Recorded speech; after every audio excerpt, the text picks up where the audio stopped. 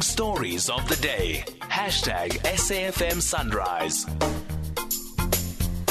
Good morning, Friday morning. You would have heard over the last few months about the National Treasury warning government departments they will have to cut back on spending. Some warnings, even health spending could be cut simply because government isn't receiving enough revenue. There are many reasons for this. A large part of it is because our economy is not growing. Some of it because the commodities boom that saw us making a huge amount of money from mining and coal after the pandemic coming to an end. Some of it also because load shedding's had a big impact on our economy. Well, yesterday, the SARS Commissioner Edward Kieswetter said load shedding had cost the country around 150 billion rand. That's the cost to the economy. He joins us now. Mr. Commissioner, good morning and thank you for your time.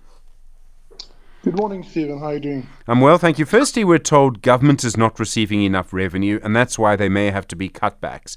At this stage, how's the revenue looking, the tax take, compared to last year or perhaps the year before that or perhaps before the pandemic? Well, I think we've recovered significantly from the pandemic, Stephen. And so that dip that we had in the pandemic has been filled again. The trouble is that we are not recovering the economy fast enough. And when new businesses aren't created, new jobs aren't created, all of those will then keep the profits and sales of companies and the consumption of people like us down, and that then has translates to a direct impact on tax revenue. So the minister will announce the number in October, so I don't want to get ahead of that.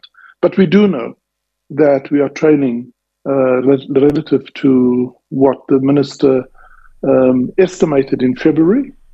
And slightly above the prior year growth. The cost of load shedding, you say 150 billion rand to the economy. I mean, it's such a big amount of money. How did you quantify that? How do you come to that figure?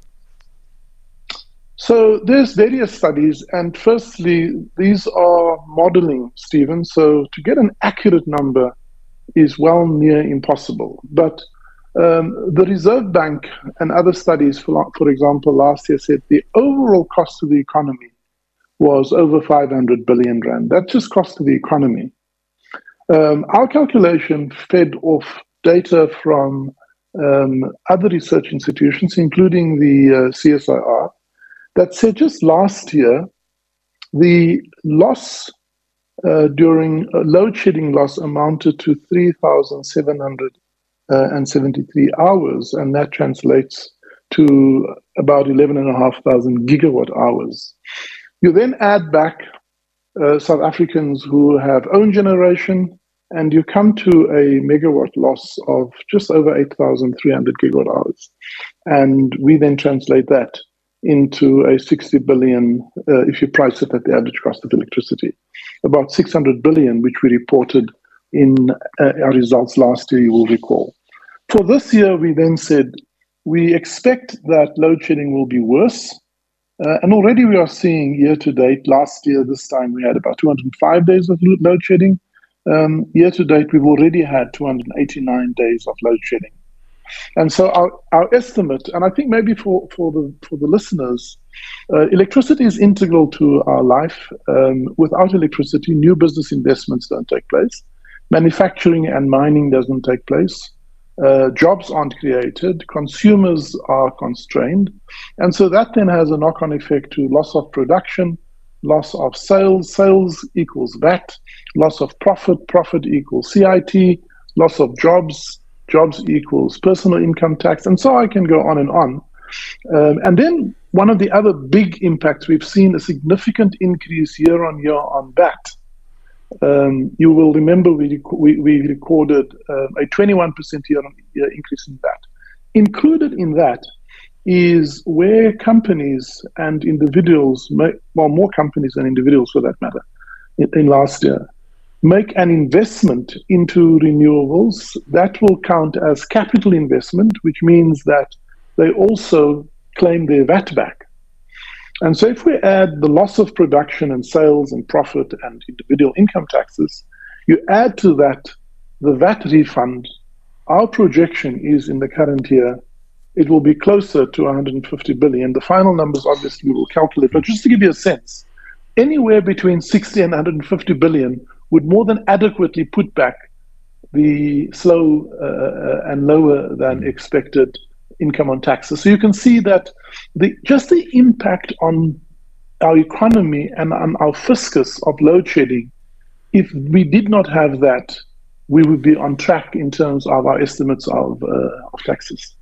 So that would also mean then the corollary of that, a consequence of that, would be if load shedding ends in the next year, and the electricity minister says that it may, and I must just say, as you know, Mr. Commissioner, we've had many promises like this in the past, although I think those promises are perhaps more justified now than they've ever been. That would mean that perhaps 2 years from now, there will be a lot more tax coming into the fiscus, hopefully, all things being equal.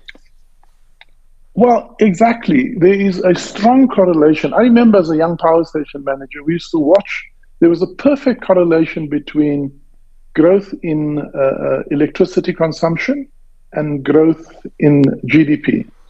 And so we know there's a strong correlation, as I pointed out before, business investments, production levels, consumption levels, new jobs, all of that is correlated to electricity. It's integral to our life. What will happen in the next few years is, I think Eskom will likely stabilize somewhere hopefully between 26 and 32,000 megawatts, but slowly self-generation by individuals, homes, companies will add to that, and collectively I expect that our electricity growth from where it is at the moment can be positive again, and then and that will definitely fuel the economy, which will then in turn definitely result in additional revenue collection. But the business cycle continues. You pointed out there are other things like commodity prices, the exchange rate, all of these moving parts ultimately impact it. What we are really pleased about, Stephen, is notwithstanding an economy that's very sluggish, due to the consistent compliance effort of SARS, we have seen a steady improve over the medium term.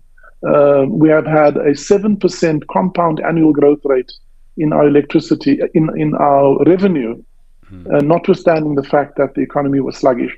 So we will continue to invest in SARS, and we will continue to ensure that this important institution of state is resilient so that it at least can harvest the taxes that are due when the economy returns and is more buoyant.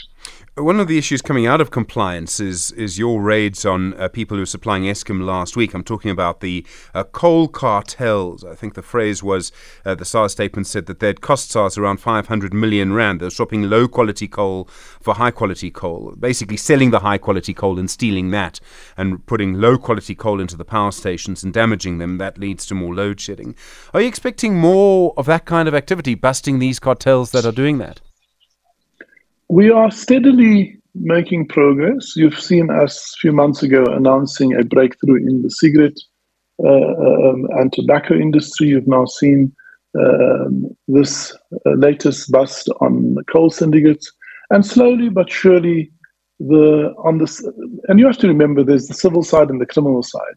From our perspective, which is largely the civil side, we are slowly but surely making inroads. We are working with the other enforcement agencies, and then we would hope that the Hawks and the NPA can follow through with successful prosecutions and convictions to ensure that not only the tax monies are recovered and the leakage is closed, but these thieves and crooks that raid the fiscus and the economy are also brought to book. Mr. Commissioner, thank you very much indeed for your time. Really appreciate it. The Commissioner at South African Revenue Services, Edward Kieswetter, on your radio this morning.